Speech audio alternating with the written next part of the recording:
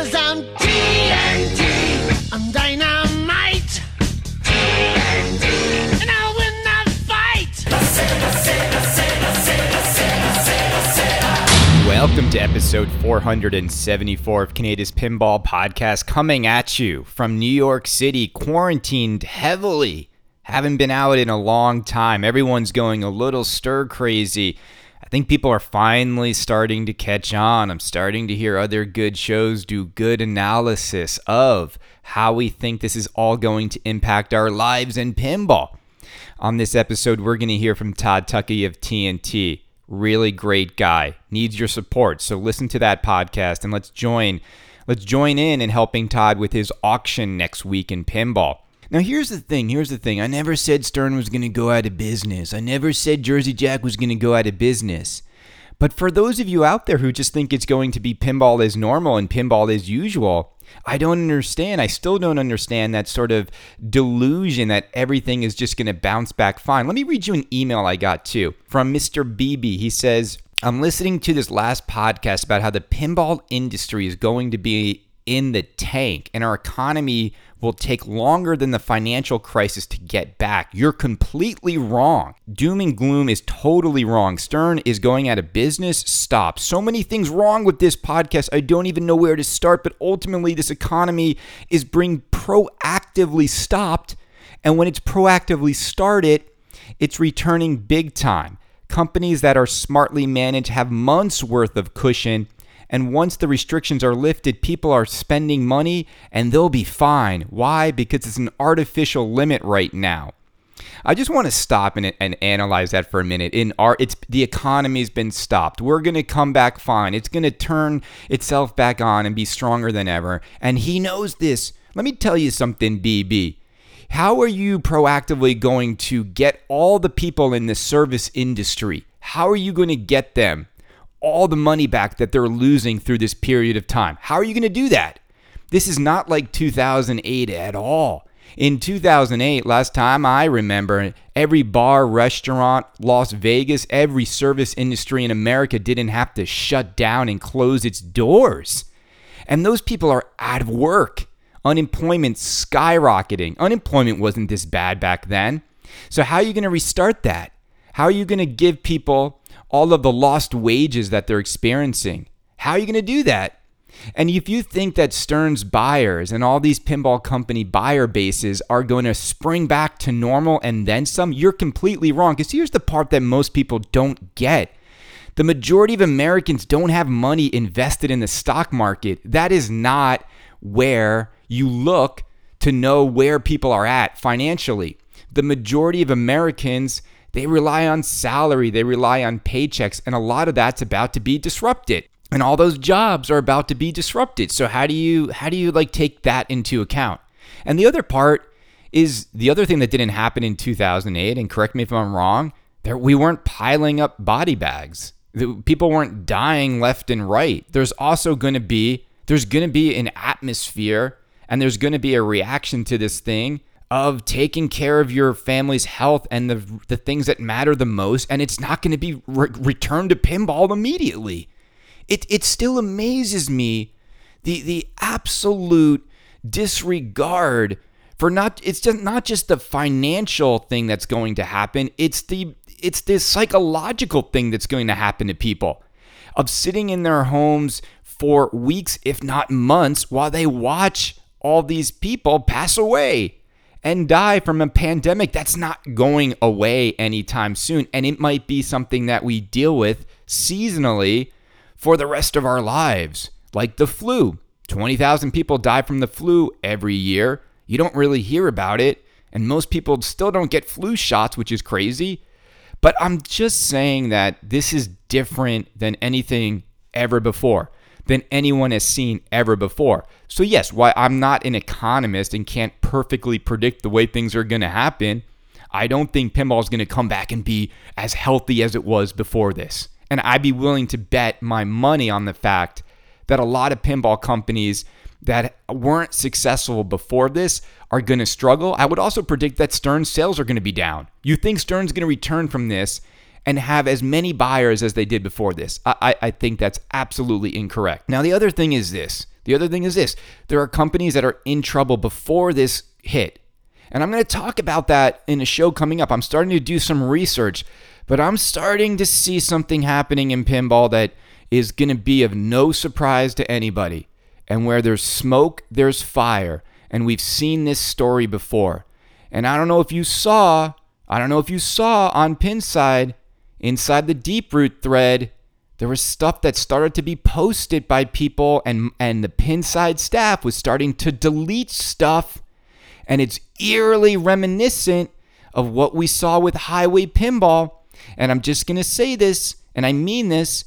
Once again, it looks like Pinside and Robin and the moderators are taking the side of the manufacturer, and they're listening to cease and desist threats, and they're yanking stuff down, and they're keeping the pinball community, they're silencing some of the naysayers that are surrounding Deeproot Pinball right now, and it's starting to grow. And I don't know what the facts are. I don't know what the truth is, but I do know this. In the history of pinball, in the history of me covering this hobby, whenever there's been smoke, whenever people have started to ring the alarm bells and scream fire a little bit, it's always turned out to be true. Do you ever hear people saying Stern Pinball is financially in trouble? Do you ever hear people saying like American Pinball's running out of money? No. Do you ever hear people saying Chicago Gaming Company isn't paying their employees? Do you ever hear that stuff? You don't hear that stuff. Now, when that stuff starts to percolate, here's always what happens. Robin and the Pinside staff, they take the side of the manufacturer because all they want is their new pinball machine. And the customers, they're not given the information they need, but it happened.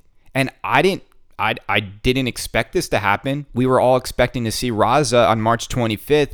So why are we seeing this now? Why are people starting to light the spark about doubt on whether or not Deeproot can do what they're going to do? Now, there's a lot of public information on Deeproot, so I'm starting to look into some of it and see where things are in terms of where their facilities are, and are they still in Utah, and what's going on over there. All right, so let's talk about a little bit of news. There's a new code for Iron Man. No one really cares. It's like, great, Lyman polishes games forever.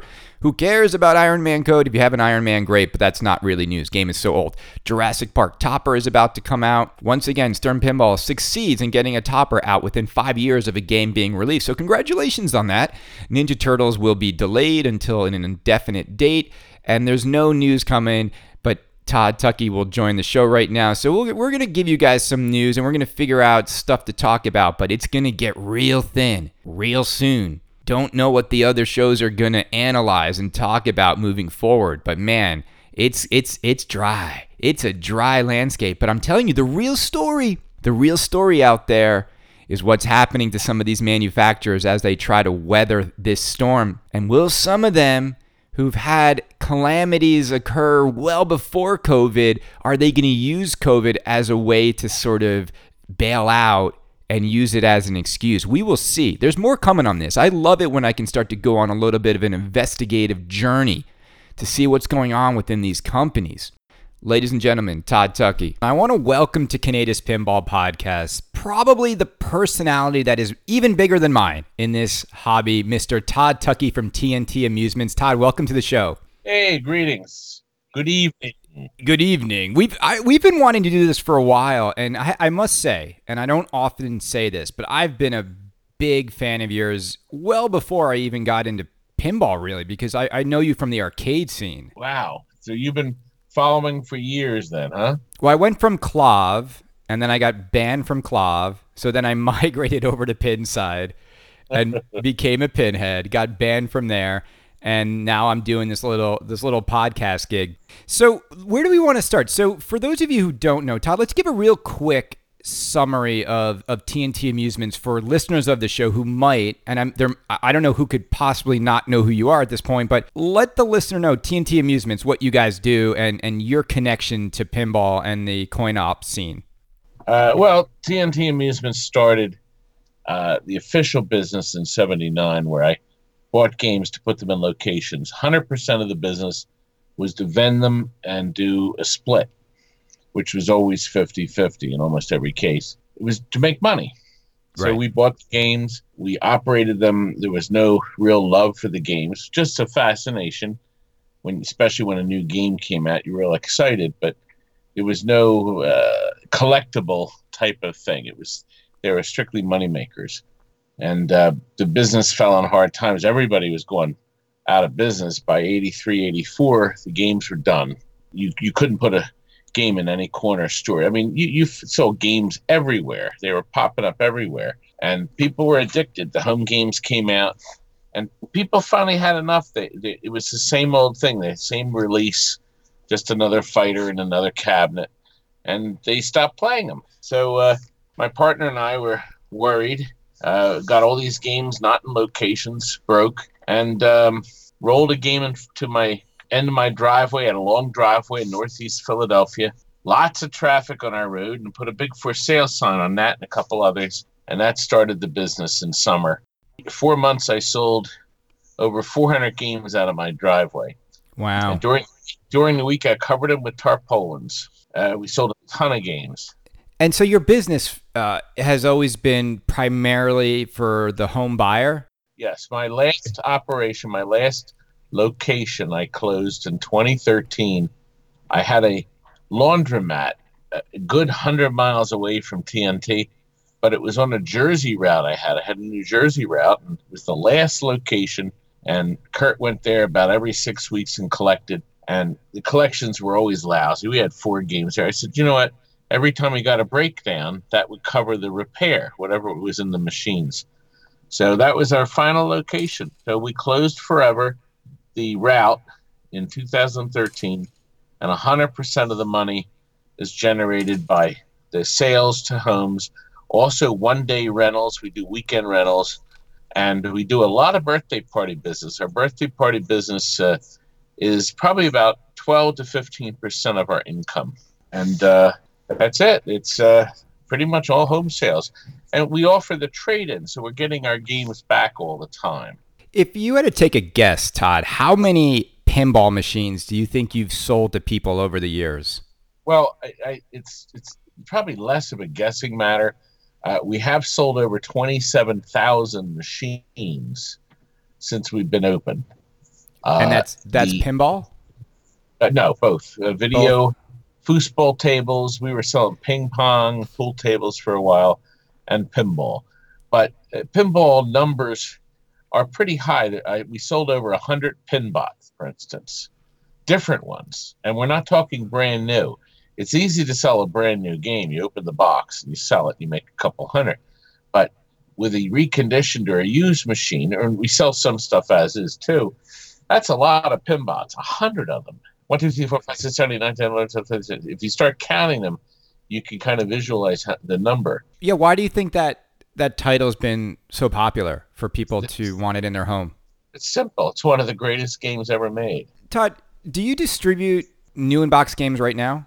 Oh, yeah. Yeah, we get them through Mike, Automated Services, this wonderful man in Connecticut. He's such a great guy. And we have Mike's machines. So we're not a distributor, but we're selling Mike's machines, basically. But we'll deliver them, set them up, and service them. And it's nice because it's another arm of his reach. He's pretty big on the East Coast. He's huge. He's got most of New England locked down. I hear Mike is like the guy. And the best part is about Mike, you dial his phone number, and he's extension 16. That's right to his phone. He'll pick up the phone. He'll talk to you. He won't push you off on somebody else. He will make the sale right to you. You're not going through like 50 other people. So we brought up Pinbot and how the game was simple and people could jump on and enjoy it. How do you feel about modern pins? They've obviously become more complex, a little bit more confusing with the deeper codes in the games. Do you feel like that turns people on, or do you ever feel like that makes it hard for some of the new to pinball people to get into these games? Ooh, that's a tough one. It's interesting because I see it happen here when we do the parties. I can have Gottlieb's Close Encounters of the Third Kind, System 1, and right next to it, I can have Jurassic Park, the new one. And the people will play both. It's like, what? And they're on free play here. So Right. Mine, it's not like they're putting the quarters in. But a lot of the people, they're attracted to the artwork. There's a whole bunch of things that go in play. The artwork, the theme of the game, what it is, and that's what they're into at that particular time. So somebody can really get into an old, dull game like Close Encounters of the Third Kind, and then once they understand the rules and how simple the game is to learn, they like it. They actually like it. And I have this people tell me the same thing when they come in to buy a game. They say, "Oh, that Jurassic Park is too complicated. Show me something else." And you hear the opposite feedback from a lot of the newer home buyers is some of the games that have simple rules that are easy to understand, if you were to own that game and have it in your house every day, it might get boring quickly. Yeah, but it doesn't explain why we go out and do service. Remember, I've had games in people's houses since 1984, and I still have the records. Kurt will go out and do a service call on a F-14 Tomcat we sold in 1988, and they love it. And it's 40 years later, for goodness sakes. We love this game. So I don't get it either. But I have my favorites. I kept the same games in my house all those years. Right. So, what's your favorite pinball machine? If you had to be on an island with just one. Big Bang. Big Bang Bar? Yeah.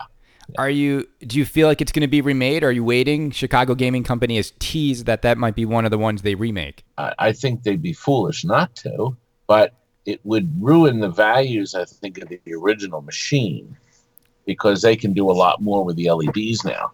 I mean, who would want an original Monster Bash when you can buy the new, that incredible new Chicago Gaming one?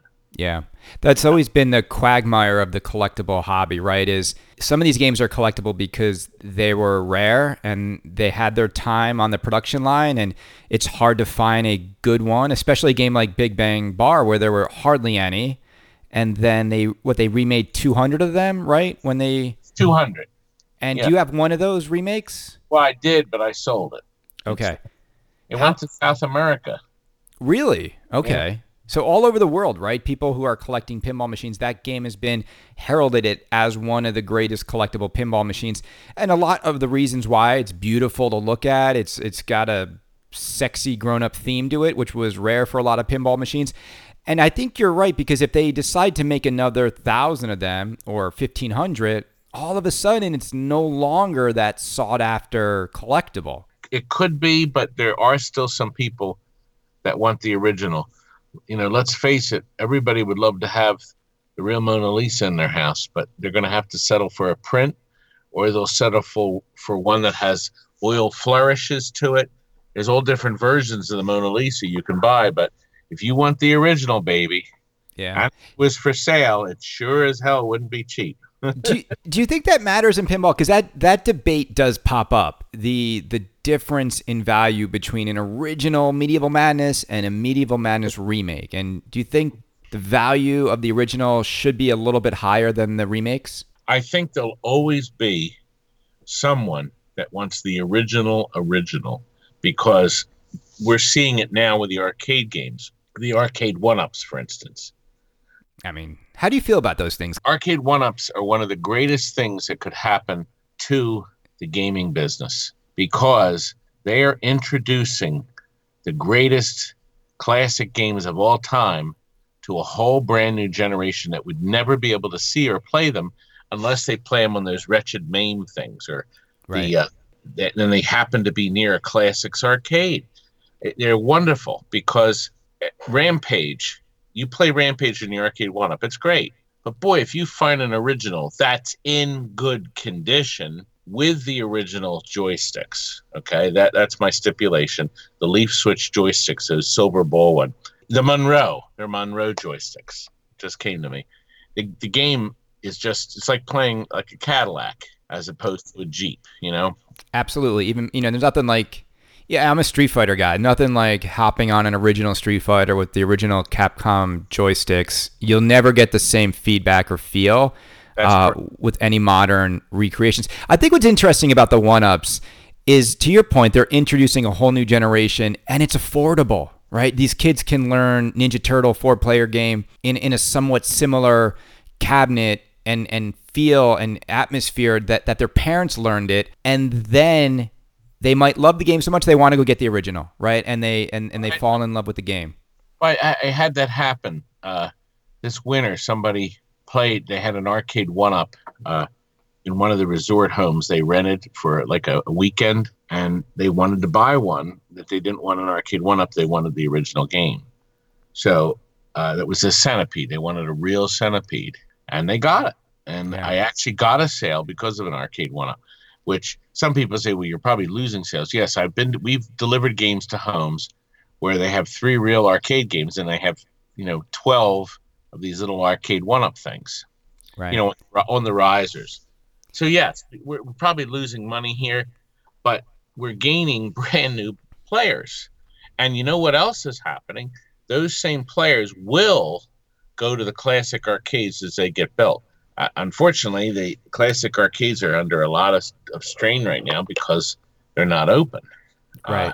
Yeah, let's talk about that. And, obviously there's no way to simulate pinball the same way the 1-ups are simulating arcade games. But to your point of arcades are closing down, barcades, the whole world is closing down. And I just did a show today earlier on about the calamity that is now at the shores of pinball manufacturers and collectors and operators and distributors. So Todd, how are you feeling, Todd, with the new norm that is sweeping through the hobby? How are you been impacted, and what do you think the outcome is going to be for a lot of these people that will be affected by this? I laid all our guys off. Right now, I got 3 guys here volunteering. We're trying to close up loose ends. We have a lot of loose ends. We have games that we're paid for or almost paid for, and we're getting them done so the trucks can pick them up. We just did a bargain basement where people could buy stuff as is, and that's done well because people have been coming and picking stuff up, so they have something to play.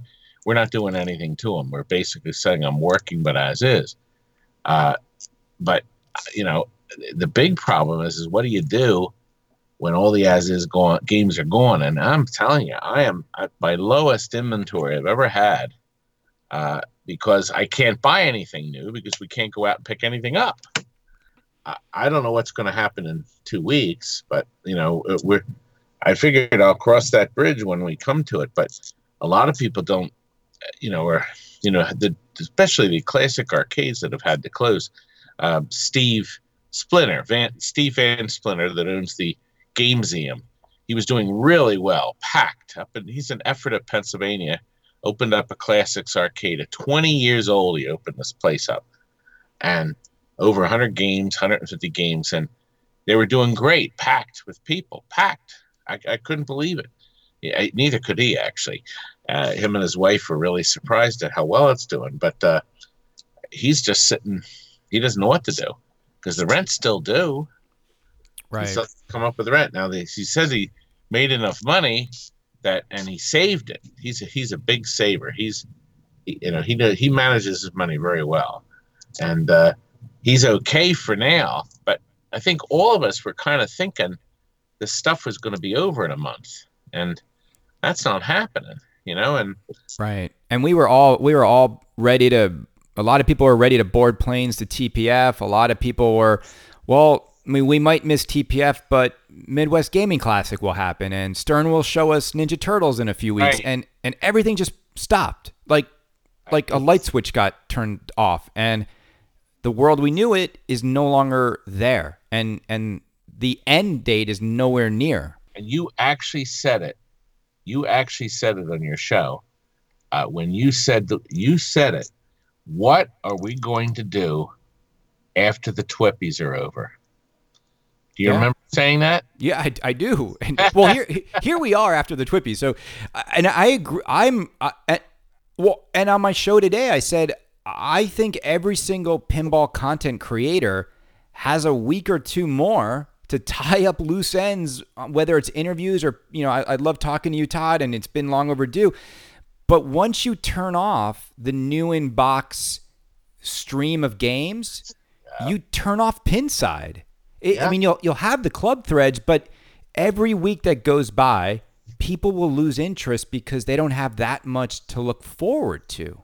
Right. And the new stuff was what kept things really, really cooking. The excitement of that brand new game. Yep. You're right. You're 100% right, because we kept waiting. Wow, what's new? What are they coming up with? It was a big secret, And somebody thinks it's this, and all that's kind of disappeared. And, yep. And this cycle, Todd, of I can buy a game, I can play it, I can enjoy it. If another game comes out in 3 to 4 months, I can sell this game and not lose too much money and be on to the next new product. And when all that comes to a screeching halt, it almost reminds me like of where pinball was and arcade collecting was sort of like right after the arcades closed in the late 90s, right? We might get back to a period in which if there's not new manufacturing going on at scale, people are going to then start to look at it like, well, this is what we got right now, right? For a long time, like these are the games. Stranger Things might be the last Stern game we get in a very long time. And here's the really funny thing. I haven't played it yet. I've got 3 brand new and all 3 models in my warehouse, but things kind of shut down and I never got a chance to open any of them. And they might become, here's the crazy thing, and you've seen this happen before.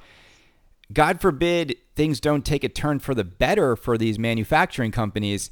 Those Stranger Things in those boxes might become some of the most sought after games ever. It could be, but this will end. It really will. It has to. We can't live like this, right? We can't live in our homes as prison cells, and we can't quarantine a species that is meant to connect with each other. Yeah, and you're right. And I think sooner or later, this is all going to come to an end. We'll be back to normal. It has to. When do you think, I know we all have an opinion about when we think that will be, right? And I think from world leaders to doctors to pinball fanatics, what's your gut telling you? I know and everyone's opinion's different, so there's no right or wrong answer because nobody really knows the answer. But what are you thinking? When do you think we might start to get a little bit back to normal with this thing? I'm hearing about these possible cures. I mean, Johnson & Johnson says there's a year away from a tested one.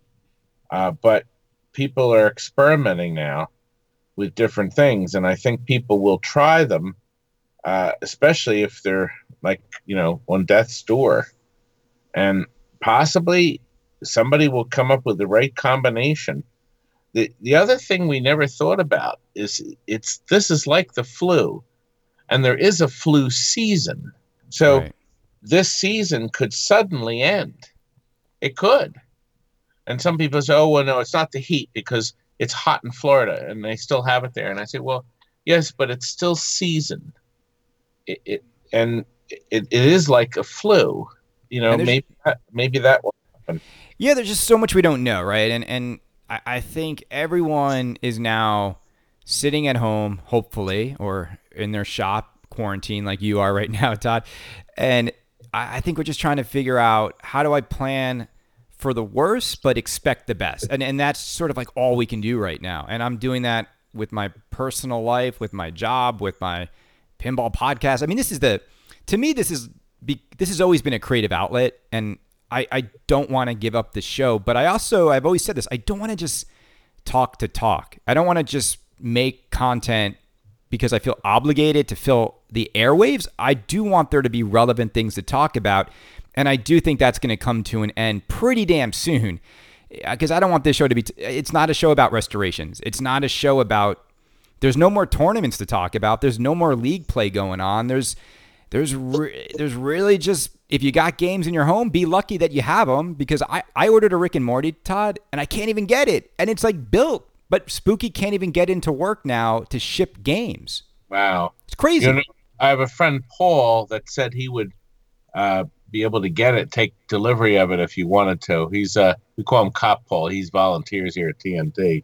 He's in Jersey, because I thought that's possibly what you needed to do. You couldn't get it to New York.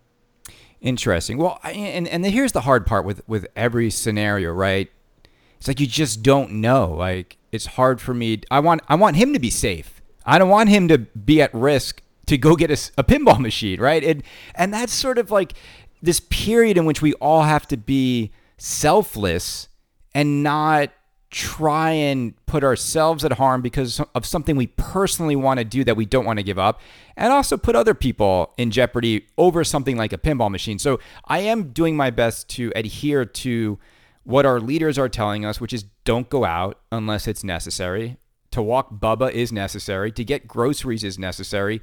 But that's about it. I'm not going for joy rides in the Demon. I'm not jogging around Central Park. I'm home watching a lot of Netflix and imagining a pinball machine here. You could watch my channel, you know. I know. So are you still making content, and how frequently are you doing it? Well, yes. The game's going out with my volunteers. We're filming brief videos on them and putting them together.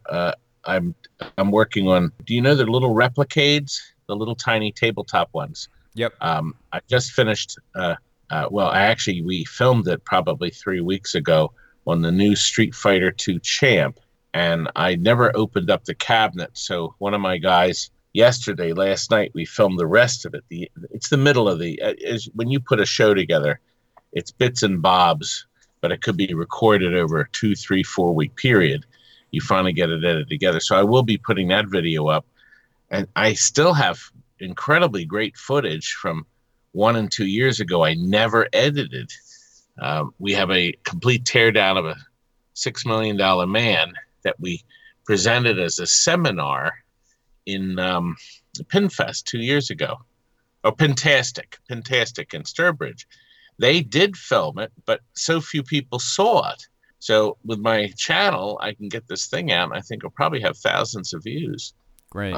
Because it's really detailed on taking apart a Bally 70s game, late 70s, and how to restore it. And there's a lot of detail, a lot of close-ups, but I think it'll be really interesting. The seminar was great, but we had a packed room, but only 50 people saw it because that's all the room held. Right. Now, Todd, you said you had to let some of your workers go. Is TNT Amusements, is it shutting down for a while? Can you stay in business through this? Oh, yeah. We have almost 1,000 things up on Greed Bay. I just signed up with Dean Wenzel to do an auction in 2 weeks. We're going to do a live auction here at TNT. There's only a couple of us here, of course, but we'll be doing that because Tim, one of the twins, he just left New York City. He is 2-week quarantine when he gets back to his house in Maryland. And then once that quarantine's finished, they're going to come here and stay in a hotel and help out, him and his brother. They were laid off, but laid off with pay. And so we expect to continue to operate in a very small manner, but still operate and keep our distance, that sort of thing, as long as we can. So you're getting creative with some new fundraising efforts and doing all you can. I mean, we all have to adapt to the new reality, and it's gonna force all of us to think of new ways in which we can generate revenue, especially people who are making their livelihood in this business, which you are, Todd. So I think, have you ever thought about have there been any GoFundMe set up for TNT that are currently up there if people wanted to donate to TNT right now? I didn't do that because I don't think we've reached that level or that point. I think this auction will be great because we're going to put a ton of stuff up, both pinball and video. I have something really neat. I bid on it and won it at a Pinball Expo, Children's Wish. During the banquet, they used to have a Children's Wish auction. And this was given to the designer of Banzai Run, an award that lights up, and it's inscribed Banzai Run because it was a big, big hit. Was that Pat Lawler, or am I making that up? No, it wasn't Pat. I'm trying to think of who it was now. It's offhand. I have it on that. I should have had that material ready, but I'm going to put that up. I paid, I think, $350 for it at the auction, but I would think since it's one of a kind, it should fetch pretty good money. I don't know. I figured that would be something especially a Banzai Run fan. And since I bought that, gosh, when did I bid on that? That would have been in the 90s. Bonsai runs, of course, become extremely popular and desirable. So it's Larry DeMar and Pat Lawler. Canada does know something about pinball. Patty, my Pat. Yeah. There's something I have. I did an impromptu interview with Pat Lawler at the Pinball Expo with my cell phone, of all things. And it's really great, but I never got it posted. That was in October, this past October. So that's another thing I want to. You've got a bunch of content that will keep your channel exciting, and your content's always great. And Todd, what I think people love about your content is it's always you, and you bring your larger than life personality into the videos, and you sort of speak your mind. Now, you've done a lot of tours of different pinball facilities and manufacturing locations. I saw one with American Pinball. You've obviously been to Stern. You've been to Jersey Jack. Which one of the manufacturers were you most impressed by, and what was it like? What was your takeaway like from the big manufacturers in the pinball industry when you visited them? Well, every factory, we always had a lot of fun. We couldn't film at Stern in October, but we had a lot of fun on that tour. That was a terrific tour. I wish we could have filmed it, but there was a time when they let you, but a lot of people are worried about secrets or the wrong thing getting photographed or whatever. And which is understandable. I filmed the Data East factory when they were making The Simpsons, and nobody had a video camera that day. They only had stills, and I had my home video camera. The tour, I wish I filmed more now, of course, but I used to buy a good Sony camera that had a great zoom on it, so I could get close up as they made the assemblies of The Simpsons. And I don't think anybody has any footage of any sort of Data East when they were operating as a factory. I mean, I'm sure they took a little bit, but this was really neat watching the assembly process. And I got a picture of the only 2 checkpoints manufactured. They were tests and they were never released because they didn't make a lot of money. And then they were rushed into production as a first dot matrix game from Data East. But I have pictures and video of the 2 alphanumeric ones on a shelf in the back of their warehouse. And back then they didn't really care. They had a lot of fun with the guests. They covered up a machine and had a green flashing light under it, and that was rumored to be the Teenage Mutant Ninja Turtles Data East pinball at the time, because Turtles was big, right? And of course, and you knew that, right? Like they would tease, "Hey, that's Turtles," and they're there, but they wouldn't show you, and it wasn't like it was a mystery what was the next game, right? Everybody speculated, and I do that in the video. If you ever get a chance to watch the video on YouTube, it's gotten a lot of views. We also toured the Alvin G and Company factory. I don't have a lot of that footage, unfortunately, but that was kind of neat because once again, that was only open a couple of years, I guess, and then they closed. What games came out of that factory? Virtually nothing. Mystery Castle was only 175 of them. I think it was a couple hundred pistol pokers, which is definitely an oddball Western theme. Dinosaur Eggs was a redemption pinball. It was pretty awful, but it was supposed to be a ticket-making machine, but it was still actually a pinball machine with pinballs. And I think I bought them brand new in the box for $600 a piece. And I had them in the showroom, and I think I was selling them for $11.99 or something. But in 2006, I actually had one at one of the pinball shows for sale, still in the box. And I think I was trying to just get my $600 out of it or something. I don't even know if I sold it. But prices have changed so much. What are your thoughts? Pinball machines are now new in box. $6,000 is usually your base level, all the way up now to $12,500, $15,000 maybe for like a Elvira with a piece of couch. Like, what are your thoughts on these prices? Well, I think it was brilliant of Gary Stern, if it was his idea, to come up with 3 versions of a pinball. I think it's a terrific idea because it lets people get in on an entry level. I'll tell you today, somebody was talking to me, was going to buy a Munsters. and he wanted to put it in his store. And he said, "Should I get the one with the basement?" I said, "No, get the regular edition. It's less to go wrong if you have people pounding on it all day." And he doesn't know anything about fixing pinballs. It's just like a new location. It's an ice cream store. I suggested getting the basic edition, the Pro.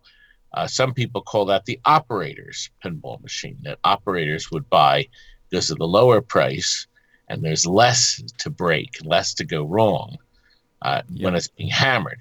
In a private home, these machines should never break down, and they're so durable.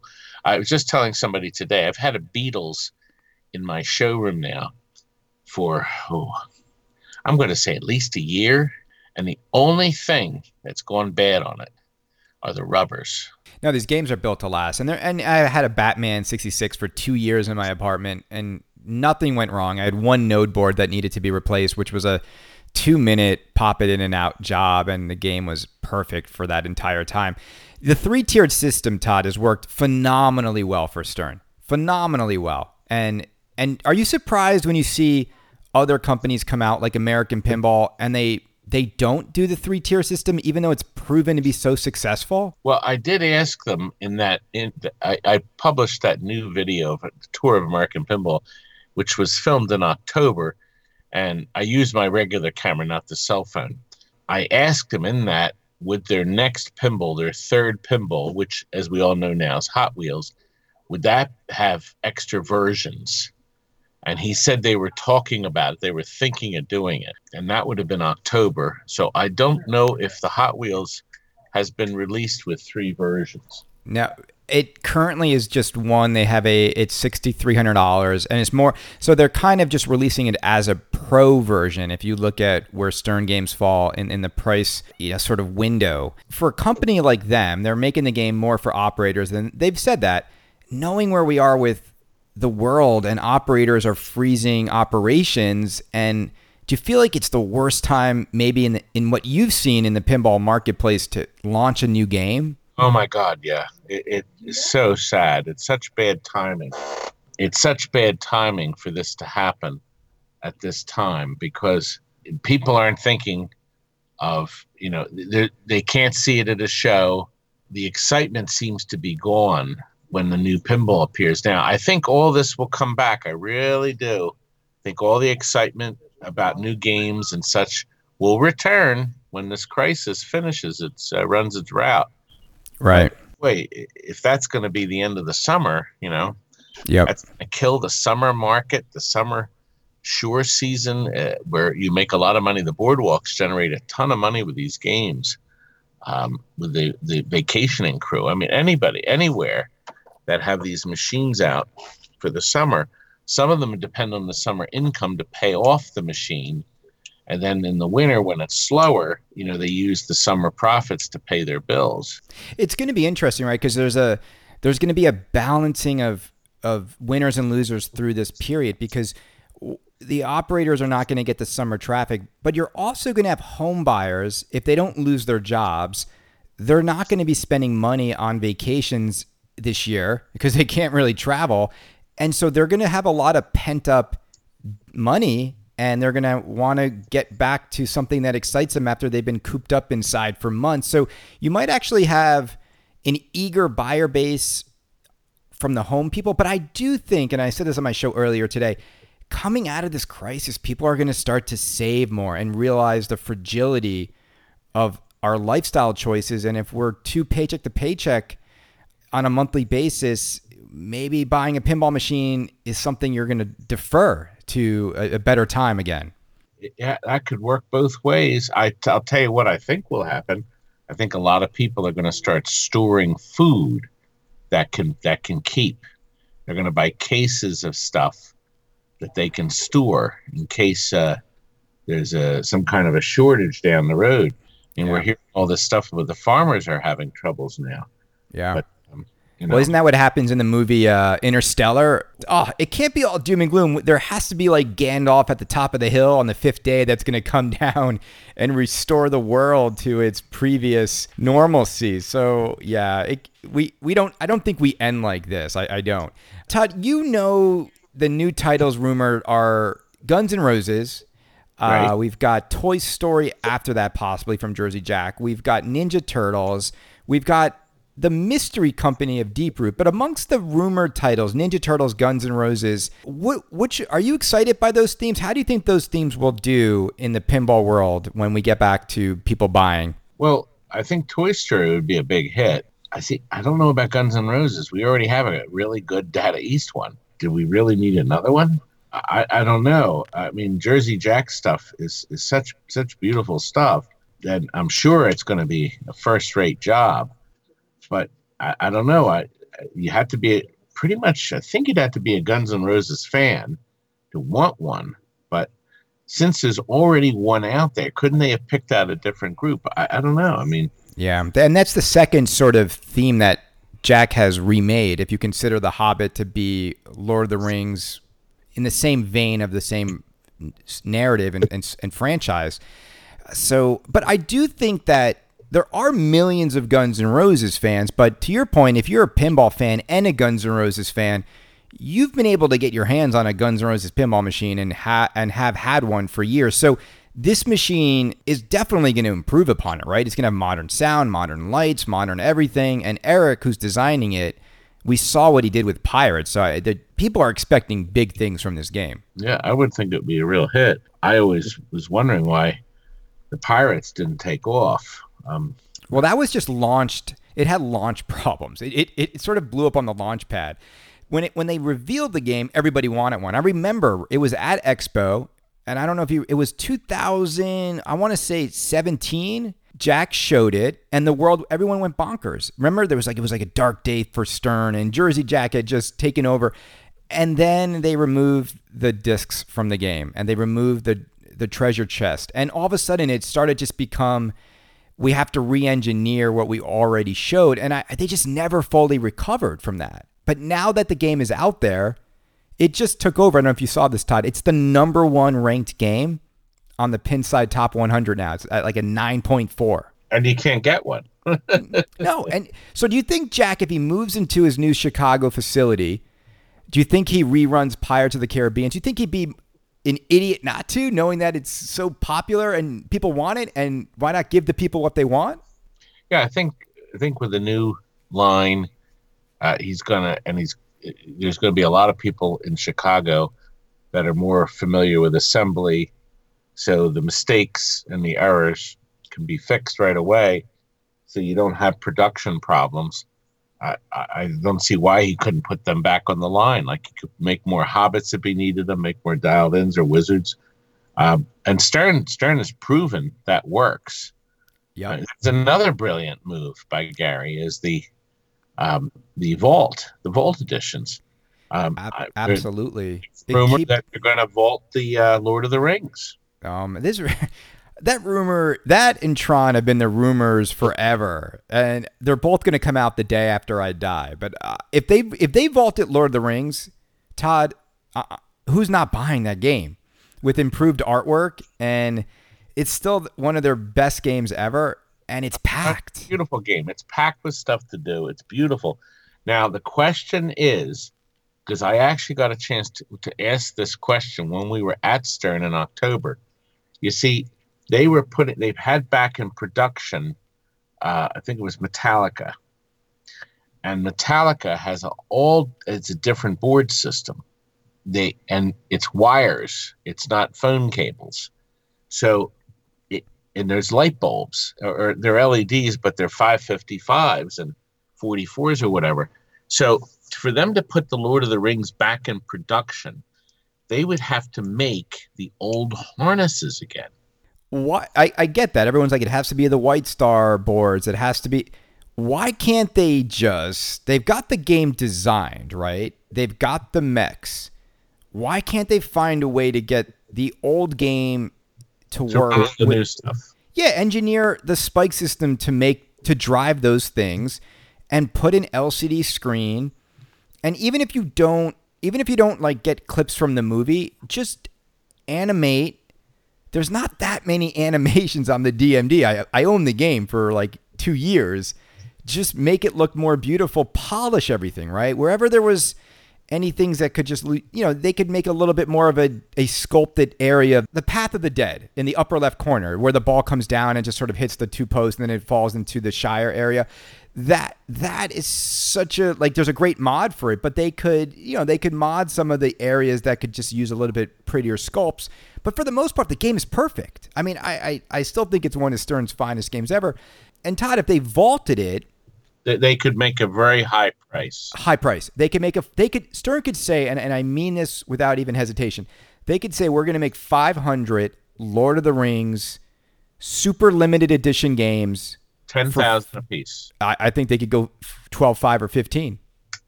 It's just that kind of title. I think there's enough. If you think about this, the whole world, and they only make 1,000 of them or 500, they would probably get sucked up pretty quick because it's the whole world. Yep, and it's a home run game, and you don't have to spend any money on coding it. It's got one of the best codes ever. You don't have to spend any design money. You only have to re-up the license, which is not that hard. I'm sure they would be thrilled. I'm sure they would be thrilled to license the game. And the call-outs are amazing. Everything about that game. My problem is that was my first pinball machine I ever owned, and it's so good that when I go on to other machines, that's my standard, Lord of the Rings. And it's a really high standard for even these new games. I mean, Lord of the Rings came out, Todd, in 2004. And that game has more in it than most modern games coming out today, 16 years later. One of my collectors, Dean, who listens to you too, he has a Lord of the Rings that he has gone to town on. He bought the machine from us, but he went nuts on it, and he really did. And it looks like if Stern were to see some pictures of that, say you follow some of his ideas here, you could make that, I guess, a reality, a $10,000 or $12,000 game, especially with the Spike system. See, the big advantage of Spike, and also the new Chicago Gaming and Jersey Jack, all their systems allow you to use the LEDs that are able to change to 6 different colors. Or you can really color code the whole machine, unlike any other machine before. The downside is, of course, all those LEDs are surface mount chips on a circuit board, and at this point, we can't fix them. So the only way, if you have your 2 times LED happens to go out, you have to change the board. You can't change the chip, or you just live with that light out. But I can't tell you how many customers call me on the phone and say, my 12 bonus bulb is out. What are you going to do about it? So the first thing I say, are the other 300 bulbs lit? Are the other 299 bulbs still on? Because there's GI bulbs and computer control bulbs. And in most cases, there's just 64, as everybody knows. They kind of ran out of lights with the older systems. But I can't imagine, see, right now all this equipment's new, but like Gorgar, I have people call me up because there's a bulb out or a coil doesn't work right, and it's Gorgar, and it's 40 years old. When they call up and say there's LEDs out, there's lights out, and the coil doesn't work, one of the new games, their Beatles or their new Star Wars pin, I say, well, we can fix it. You got to buy a board. You can't change just the chip on it. You got to buy the whole board because nobody can do that surface mount technology. Most of us have no way to solder and unsolder that equipment. Right. And there's nobody opening up pinball stores. Have you noticed there's very few people in the country that service pinball machine boards? Companies. I'm talking to companies, not individuals. Yeah. Clive at Coin Op Cauldron. He's a terrific guy, but it's just him, and he maybe have 1 or 2 workers. But John at Eldorado Games, it's just a couple guys there. Right. There's no companies that want to deal with the homeowner who's going to blow the board up. It feels like that's a business that's going to pop up in like 10 years and 15 years, right? When Stern finally stops making pins, and then you've got tens of thousands of games with these Spike boards, then it's a viable business to open up to repair them. And that's always been a question with Spike in general, is what is the long-term how do I maintain this over the years? Right. Because everyone wants the game to last forever. And the best bet for most people now would be just like buy a backup of every node board in your game and as a safety measure. But they're not cheap, and Stern knows that. And so it's expensive on top of an already expensive product. Todd, let's talk about the TWIPYs, because you had a fun video on Saturday night, and you were up for favorite pinball YouTube channel. Now, you've been doing your YouTube channel for a long time, right? And you have a huge... 2010 is when we started the channel. Yeah, 10 years. Now, this category was really, really competitive. There were some sort of blowout categories, but you were so close and finished in third place with 26.9%. Papa Pinball won the YouTube channel TWIPY, then 23.2% was straight down the middle, and you were at 22.6%. So really, really close. And then the rest of them were like 7, 6, 5%. So how did you feel when you saw that percentages and you uploaded a fun live video of you seeing the results, and you always have you're always a good sport with these things. So what was it like watching Saturday night? Well, first of all, they called me and they said, we can't tell you who's going to win, but this was actually a while ago. They approached everybody to film a thank you for giving me the award video. Apparently, I was the only one that filmed a thank you for not giving me the award, you creeps video. And it worked out well because I said, I'm going to give them both. And perfect. In a video later this week, I'm going to run both videos together. The two videos I made, the one I would play if I won, and the one I would play if I didn't. And I know why I didn't win. Because, you see, my channel, everybody can pretty much say this, my channel features a variety of equipment. Pinball, arcade video games, skee ball, shuffle bowling alleys, but then other weird stuff. I go on tours, I go on trips. My film hobby, my film collecting hobby is on some of the videos. One of my heaviest viewed videos is when I took apart an 8-track player to clean it for a Two Tigers arcade video game. It's one of my top viewed videos. Another top viewed video is taking apart a film strip projector that we used to have at the schools.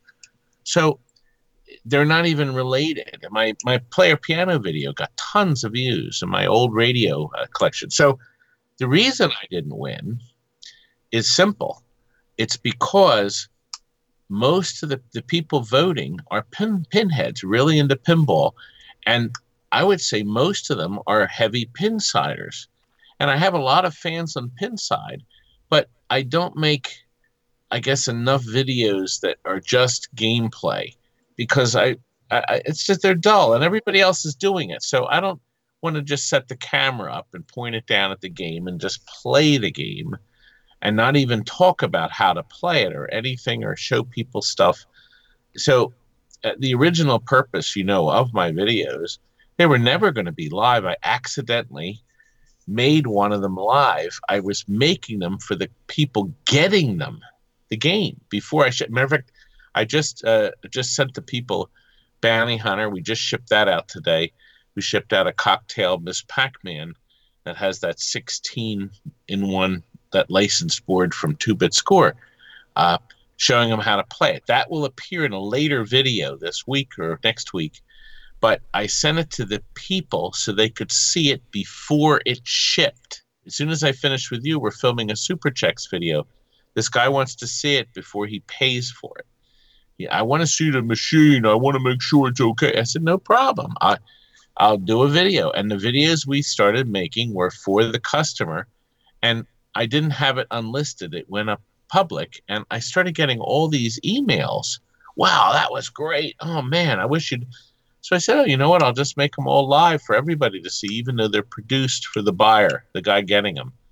And then we have a lot of fun. We started adding the green screens. And my brother, who lost his job, he comes over and volunteers. He's afraid to come in. He doesn't even come here now, even to volunteer. So he shoots his film and sends it to me, and I upload it.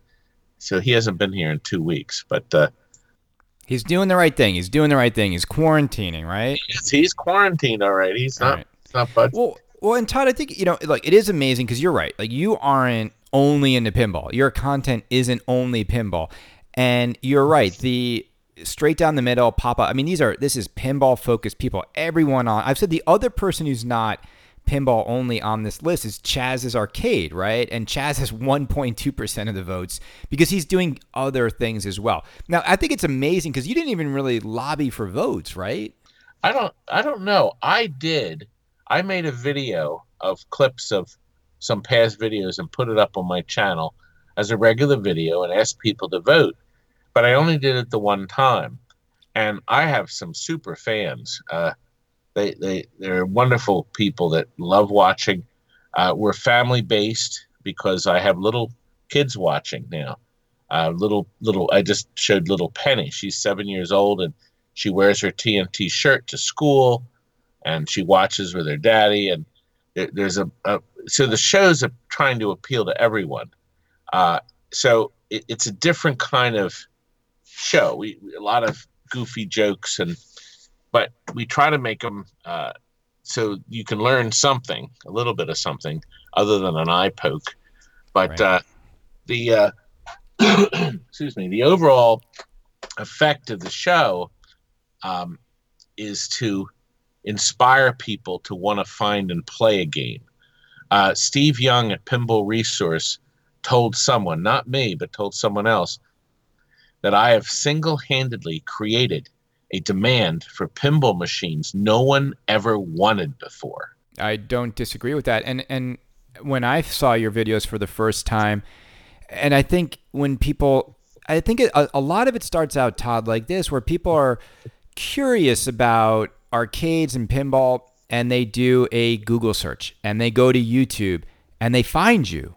And you have this amazing ability to pull people into this hobby through your storytelling and your visual medium, and you make it really entertaining and interesting. And it's like an intimate exploration of all these different games. It gets people excited, and I do agree with that. And that's why, Todd, I think when you didn't win, there was an outcry from the community that loves you. And the thing I'm advocating for, and I've said this on a previous show, is I think we need stuff like lifetime achievement in content creation within pinball and within amusement, because I think you supersede a simple category like this, because I think you've been doing it for over a decade. And that's what I'm lobbying for you moving forward, because I just think you deserve it. And I think everyone would agree. And I think we need more Todd Tuckey and Todd Tuckey enthusiasm in the hobby. And it's great that we have you. And I love that you pushed a pinball machine off a roof too, because I think you bring. I take flack for that. Ooh. But I take flack for my video. You do stuff to entertain and engage, and you're always you. That's what I love about your videos, and I love about the way you approach this hobby. Is you care, you love it, but you don't change who you are as you're making this content. And I think people appreciate that, and I think that's why you have such a strong following after 10 years of making these kinds of great videos that we enjoy. Oh, thanks. That's really good. Very good to hear that, because we always wonder. I said we were discussing to get more views, because our videos generally don't get tons and tons of views like we hoped they would. But people constantly, whenever I go to a show, I'm always swarmed with people that love them and want pictures. And it's always fun to, and now, as a matter of fact, Timmy's one of the twins, has been a big inspiration to get me to do a lot of T-shirts. We have a full line of T-shirts now that have my sayings on the back. They're all advertised on our store. But there's hats. Another fellow does artwork for me. We sell them on Zazzle under TNT Amusements as a tie with my face on it, if any of you want it. So it's kind of neat with the stuff we can promote. But now it's interesting when we go to a show that some of the people, when they know I'm coming, they try to adjust their schedules so they can go. I heard that at Pinball Expo in October. I originally wasn't able to come because I had another show that weekend, and then that show got canned. It got moved So I was able to do the Pinball Expo, and the one fella, Jeff, who has a really great channel, Arcade Hollywood, he said there was a spike. As soon as people heard that I was coming, they had a spike in sales for the show. And that was great because we saw so many collectors. We had so much fun. See, Todd, I'm so envious because I have the reverse effect. People hear Canada's coming and they cancel their trip. They don't go. No, I'm joking. I maybe heard, I'm not. Rumor has it that you're going to get your own personal tour of Gary Stern's factory. Is that true? What do you think the odds are that I'm on this will be episode, I think, 474, right? What do you think the odds are by episode 500, if I make it there, I could get Gary Stern to come on? You think he would do it? Gary's funny.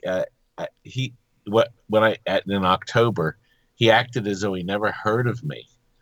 And it was so funny because I'm thinking, God, how could he not know me? But if you know already, when I do a video, I try to find good stuff out of bad stuff.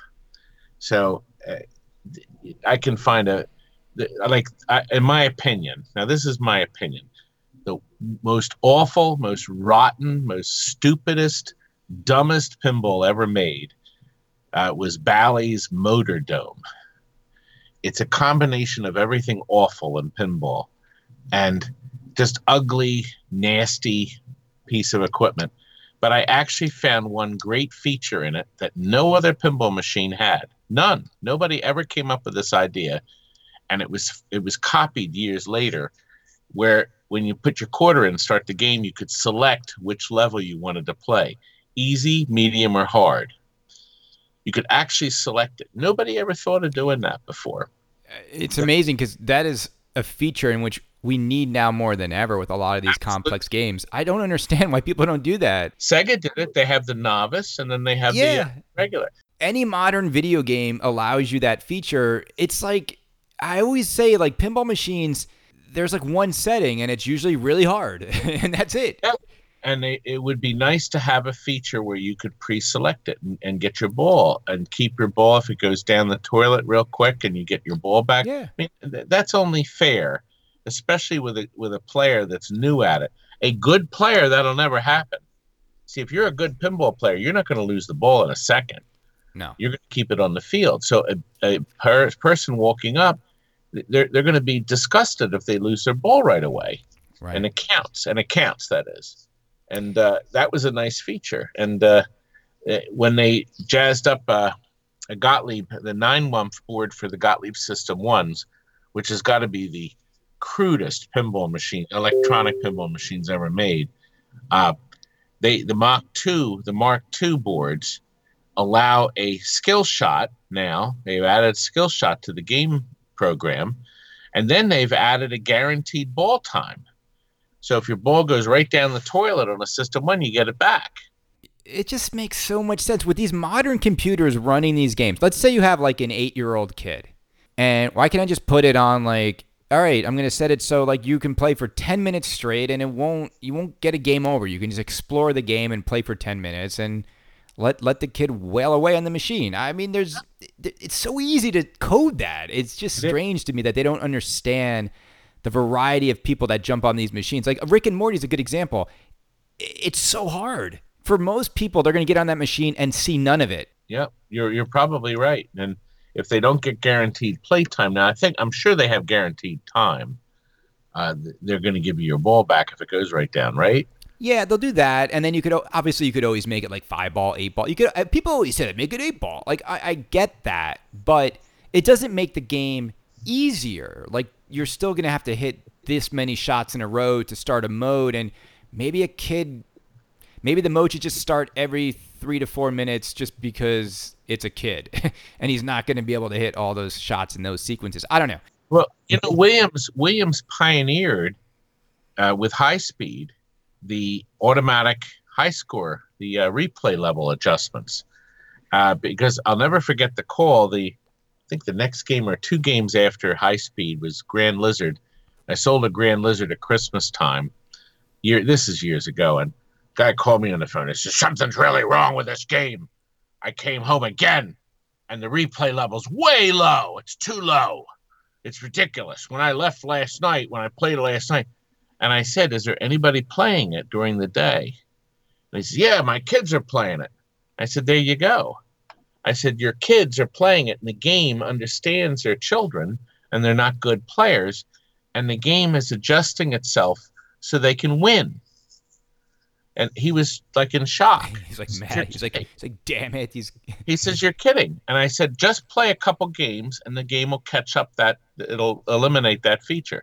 I said, you'll be back up again. But I told him you can turn the feature off. But once I explained to him that the game was trying to allow the children to win. So Williams actually thought of that already. Yeah, that was the System 11 board was just great. I think there's very little thought given to younger, inexperienced players coded into any of these modern games. And it confuses me considering and this is where I get into marketing, Todd. It's like if you do your market research and a lot of your buyers have kids, why not do that? Why not give the parents an ability? And I know Jerry's trying to do that with P3. He's made games specifically that are sort of like entry-level games for kids to get into pinball. And most modern games, really difficult for kids to jump on and understand.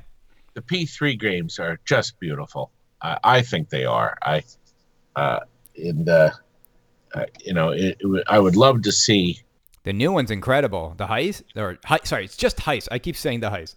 Heist. It looks awesome. It's such a great idea, and I'm glad they're still trying. Everybody tries, and some people, fade away. Like what happened with Highway Games and the Dutch Pinball.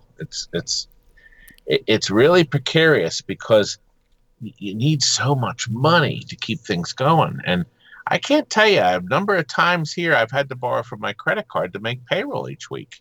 Yeah. What about Deep Root? Did they make it? They've been just in the shadows for years. I don't know. We almost saw the almost. We were 2 weeks away. Close, I know. And they certainly don't want to reveal it on line. I think they're just going to. It looks like they'll just wait and see if. Everybody thought this thing was going to be over in 2 or 3 weeks. Nobody expected this to drag on like this. And why did we think that as a society? I'm just and then I'll let you go because we're at the hour. But it's weird that we all thought that, right? Because none of the medical experts were saying it, but it was just like our political leaders were all convincing us that it was going to be life as usual. Because it was simple. That's an easy one. If they told you that, look. We're shutting everything down for 6 months, everybody would go up in arms. But if they instead said, look, we're going to shut everything down for just 2 weeks, and everybody said, well, 2 weeks, God, that's hard, but I can deal with that. Then toward the end of the 2 weeks, well, it's going to be another 2 weeks. Well, 2 weeks, I can deal with that. See, 2 weeks, you can get your hand around that. But 6 months, baby, you can't. You're thinking 6 months, I'll be bankrupt. I'll be gone. We'll lose everything. Something like that. So, and that is why Andrew Highway used to tell everybody who had waited forever that they would get their game in 2 weeks, and then months would go by, and it was just always 2 weeks. It's always the classic line. Is that the Stern book too? The 2 weeks? It'll be done. Well, Stern's good. Stern doesn't give dates, so they don't miss dates. I meant their book. The book about. Oh yeah. The coffee table book. What is up with that book? I don't. 2 weeks. We won't. I won't make you talk about your book that you worked on, but we'll leave on a high note of Todd. Yeah, I want to thank you. I'd be happy to come back. Believe me. We'll get you back on, and this is long overdue, and it was great to have you on the show. And I hope you and your family stay safe, and I hope when you do your auction, you get a lot of people to bid. So Todd, for people who want to join this TNT auction and help you out, give the listeners of Kaneda's Pinball Podcast the details on how they can go see what's going to be up on the auction block. Well, this is going to be on Facebook, the auction, and it's going to be on Dean Wetzel's Facebook collector's page. But here's the awful thing. How do you spell Wetzel? So Dean? DEAN, and that's WENTZEL. Okay. And let me see if I can find the page. I will mention while I'm looking for this that people can go on our website, tntamusements.com, because there you can get a virtual tour. We have one of those 360 tours where you can walk all through the TNT showrooms with your mouse. You can actually walk through it. We also have the website that has all the current inventory, and it connects to our YouTube channel and our store. And remember, we sell Frank's battery boards. Those wonderful boards that are saving hundreds and hundreds of games, changing your AA batteries or your rechargeable NiCads to lithium. They're clean, neat, easy to install. A baby could put them in. And then you buy the battery at the store. It uses a 2032, the same battery that opens up your car door. And the batteries last 3 to 5 years. So we've been really lucky on that. It's really worked out well. And so I'm looking here to, isn't that awful? I'm trying to find it. No, what day is the auction? We're going to have it in 2 weeks, either Wednesday. 2 weeks again. Wednesday. Let me look at the calendar. It'll be in April, obviously. And I'm going to try to get my calendar. This just happened about an hour before you came. You called me here. So it's Is it the 15th? Yeah, the 15th or 16th. Chris, we're not sure which one. It's going to be one or the other day. It's Wednesday or Thursday. We're trying to see what's going to be best. He's going to let me know exactly for sure, because I just sent him pictures of me to promote it. We're going to start taking pictures of different things we're going to offer. We're going to have both video and pinball stuff. We're going to try to find some odd stuff. And this is a live auction. Yeah, it'll be live, and then each item will be up for 2 minutes, and then we'll move on to the next one unless the bidding continues. We're going to try not to have, stupid junk or anything, Right. Okay. Although, yeah, it should be a lot of fun. It should get a lot of excitement and interest. You always can go to our channel. So we're so easy to find. TNT Amusements Inc. is the official channel name. No, just TNT Amusements. I'm sorry. That's my eBay store, TNT Amusements Inc. There's links to the eBay store on our website, too. Gotcha. And, okay. We love to talk to you, or you can chat to us. Our email address is tntquality@aol.com. You can always call. We have 24-hour automation that explains what we sell and what we do. And then you can buzz right through to us, too, by pressing 0, just like at pretty much anybody's system. Right. Easy to get, easy to find. He ain't hard to find, listener. So here's the deal, guys. For those that are listening right now, let's do our best to hang out with Todd on the 15th or 16th. And these live auctions are fun because it's just fun to see what stuff goes for, and people are chatting at the same time. And it's great. There's going to be the price police will probably zoom in and give us their opinions at the same time. Oh, I'm going to get thumbs down. Yeah. We have a couple haters. Actually, probably maybe 10 or 12 that we can always count on giving us that thumbs down. Yeah, love those guys. Well, you got to have them, and we always used to joke, they're in the mom's basement with their pants down at their ankles and eating a Hot Pocket and then hitting that arrow down on their computer and said, "I'll teach Todd." Just like you have your haters, right? There's just always those people that always think everything is worth so much less than it really is, and they're like, I got my Street Fighter Big Blue for $500. Like, this is overpriced at $1,200. And you're like, all right, well, I'll pay you $1,200 for your game. They're like, I'm not selling it for that. And you're like, well, then what's it? Then you just told me it was worth $500. I just offered you $1,200 and you won't sell it. Well, the best part is when they try to sell a pinball machine and they think their Earthshaker is worth $4,500 because they changed all the bulbs to LEDs and they resoldered a wire and they changed one coil. and wow, I just overhauled it. I said, no, you did. Yeah, it's been shopped out. I love that word, shopped out. I changed the posts. Right. Well, Todd, thank you so much for coming on. Again, it's a pleasure. I've been watching your stuff for years, and it's just great to get you on the show. And I can't wait to see you at a show out and about in the future. And guys, let's support Todd and do all we can. So hop on to the live auction, go onto the website, buy some merchandise, buy some ties, any penny we can get to these guys in this hobby who have been giving us so much great content for free. Let's show our support. So Todd, thank you so much for joining. You got it. Thanks again, sir. TNT.